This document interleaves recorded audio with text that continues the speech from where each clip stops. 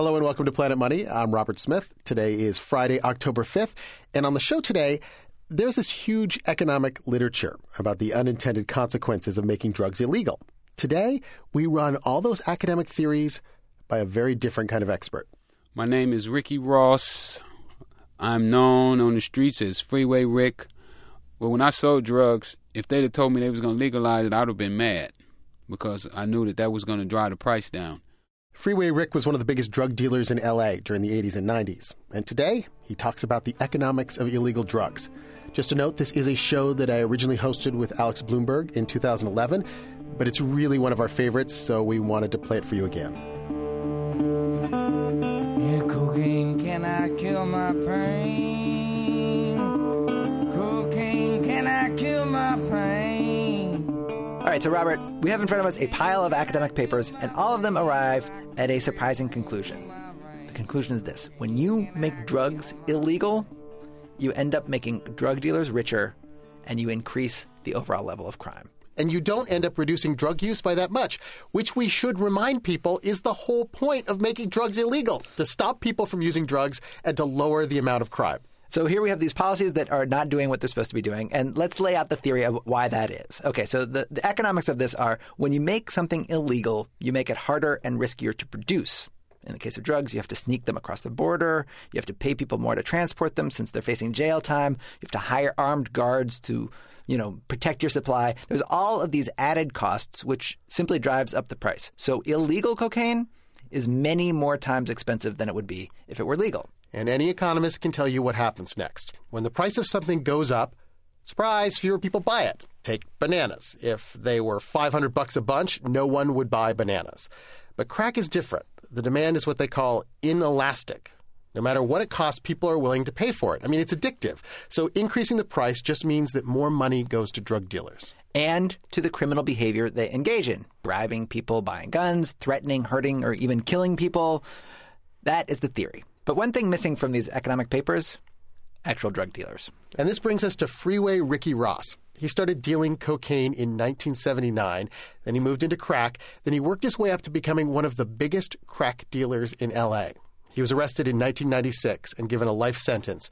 But in 2009, he was given parole and released. And we thought, here is a perfect person to run these economic theories by and see if they check out. Let's do it. Theory number one, making drugs illegal drives up the price. Check. The most I ever made in one day was $3 million went through my hands. Wow. I could make off of $1 million. I could make anywhere from $400,000 to $200,000 profit. It varied to who I was selling to and what time of the month it was. A lot of variables on how much I made. If I was giving it to them on credit, stuff like that. But I was sure to make $200,000 off of every million, and sometimes I could make as much as $400,000. Let me just ask you, how much of the cost of the drug that you were selling was because it was illegal, I guess?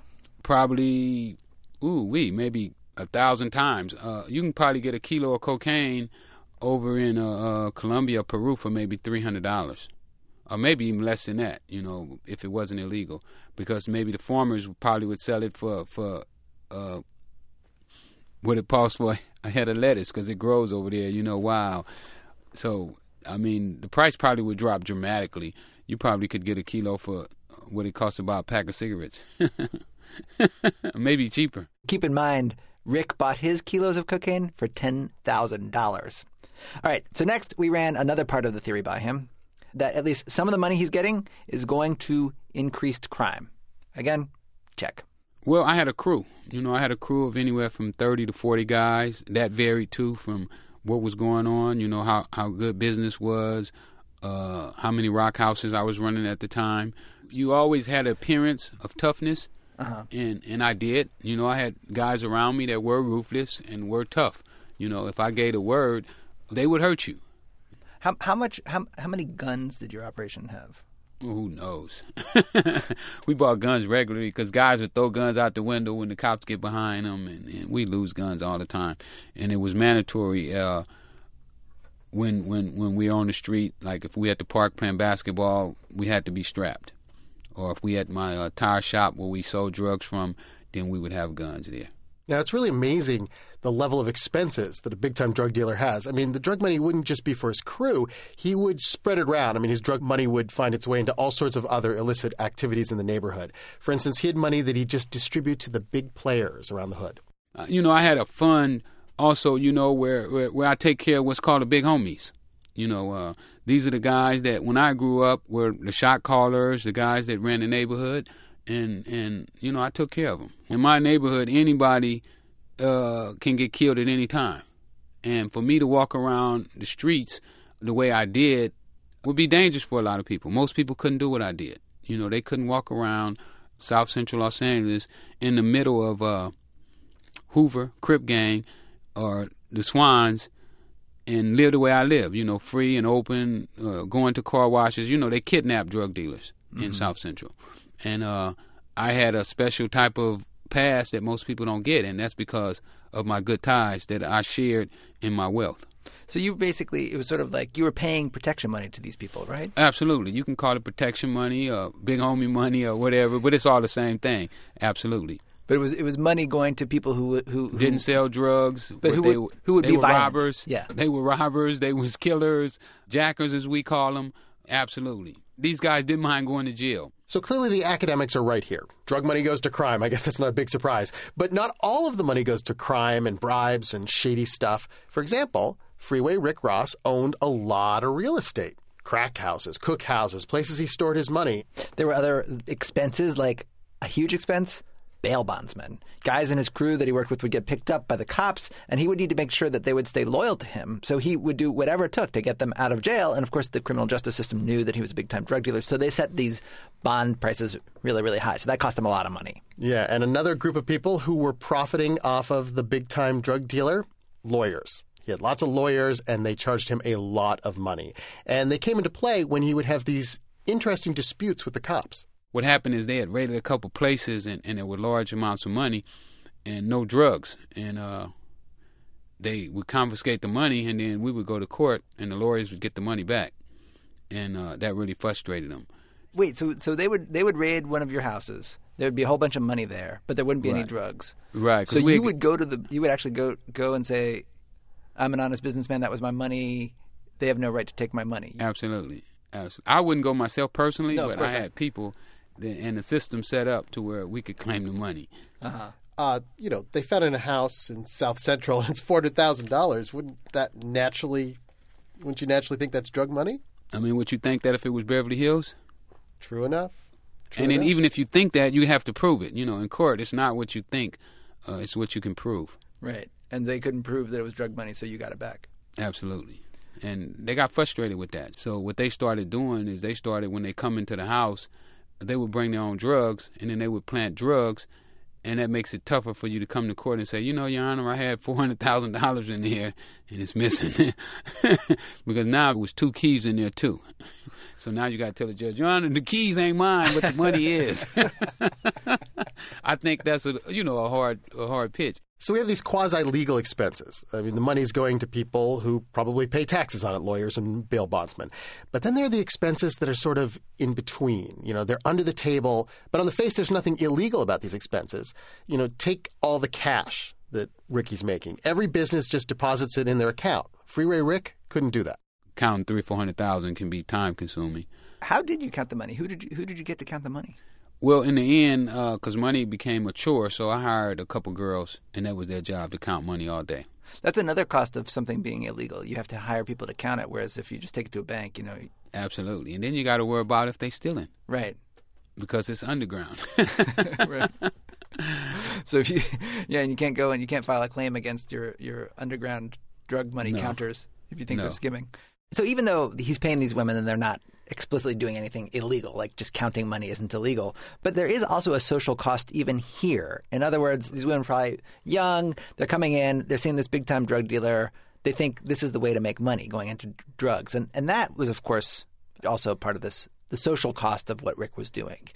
Aside from the fact that crack is incredibly, addictive, it decimated inner-city communities, creating the idea that, this is the only way out, this is the only way to get rich, that's also a big part of, the social cost of drug dealing. And we should say that as Rick is going through his internal dialogue about his own costs, he did not bring up a lot about the fact that this did devastate cities, and he was partially responsible for it. Right. Although now he says on his website that he feels bad about that, and he's trying to undo some of the damage that he caused. Now, there are a couple of the academic theories, the economist theories, though, that did not check out when we ran them by Freeway Rick. For example, there's this one theory you see cited a lot in the literature, that one of the factors that drives up the cost of drugs, you have to compensate people for the risk of going to jail, the risk of getting shot or killed. So, it's just generally people who have dangerous jobs tend to make more money. Miners, people who work on fishing boats, those fishing boats out in Alaska, you need to pay them more since what they're doing is so risky. And the theory is that the same thing would apply to people in the drug trade. But that theory, at least in Rick's case, did not check out.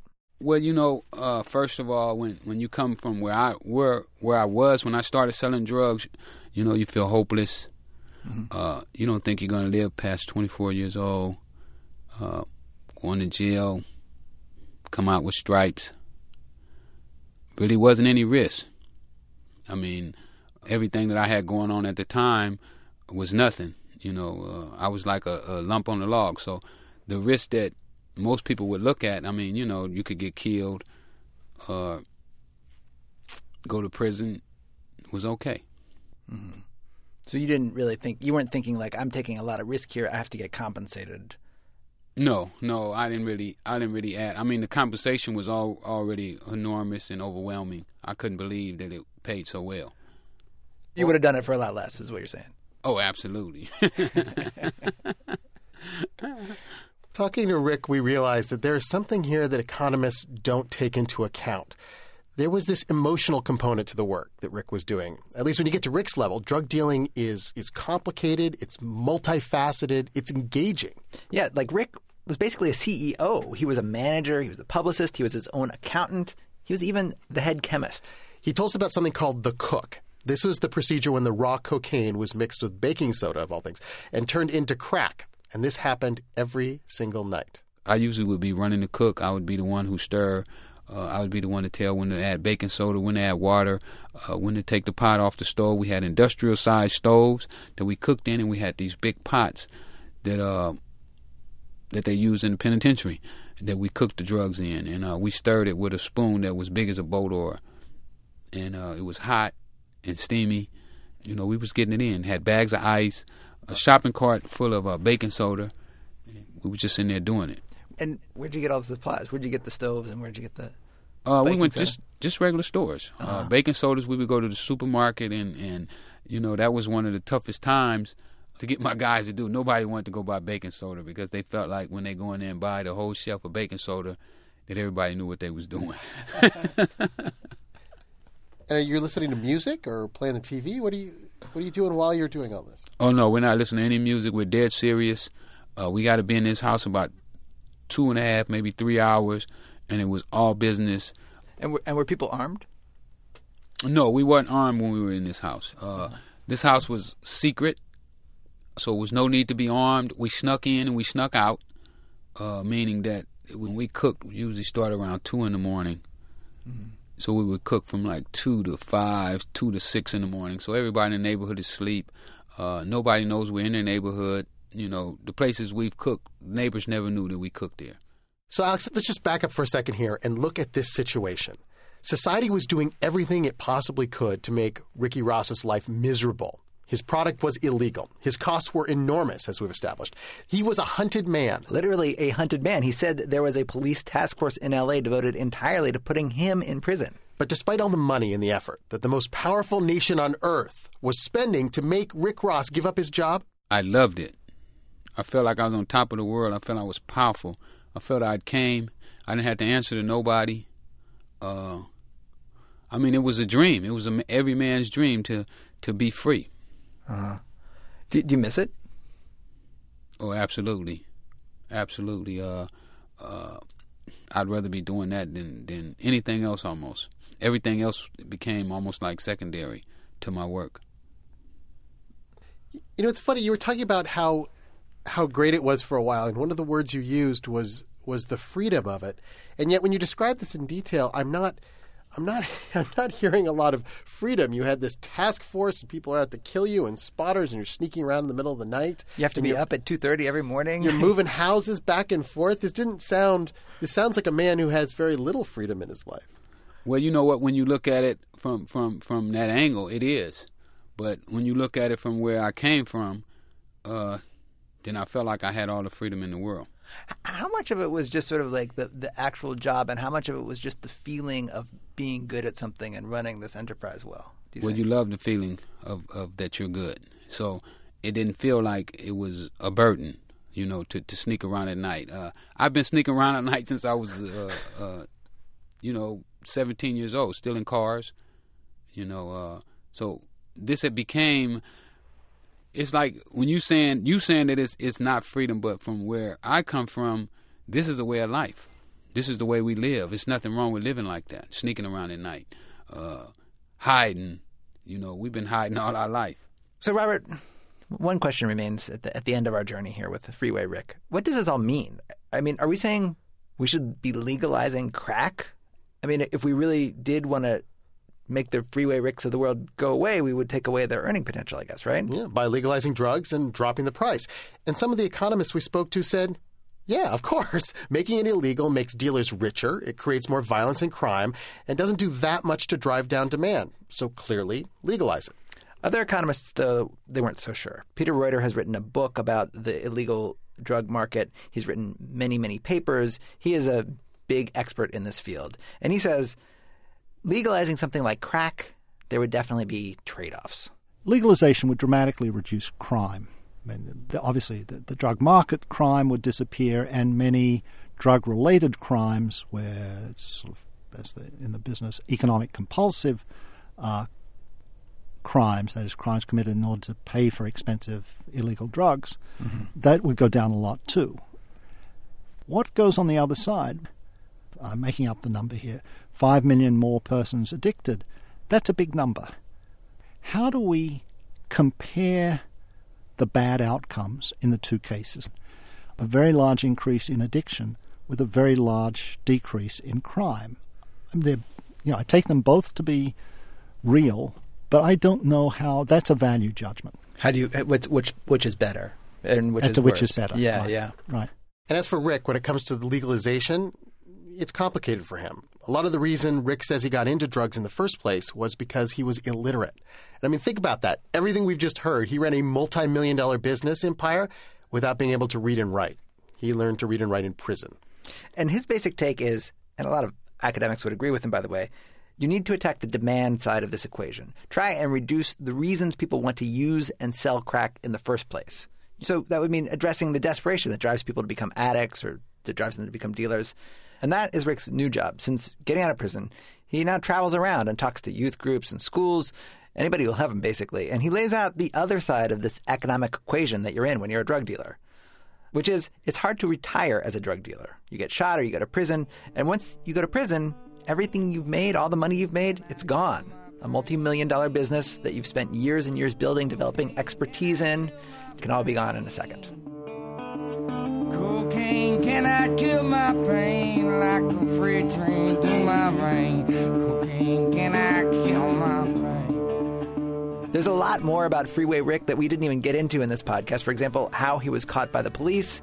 And also, remember that whole Iran-Contra thing? It turns out Rick was buying his cocaine from the CIA. Amazing. We'll post links to the story about that and to Rick's new website, where he talks about his other ventures, including perhaps a Freeway Rick Ross movie. That's on our blog at npr.org. Please send us your thoughts, questions, comments to planetmoney@npr. Check us out on Facebook. Follow us on Twitter. I'm Alex Bloomberg. And I'm Robert Smith. Thanks for listening. Don't come knocking on my door.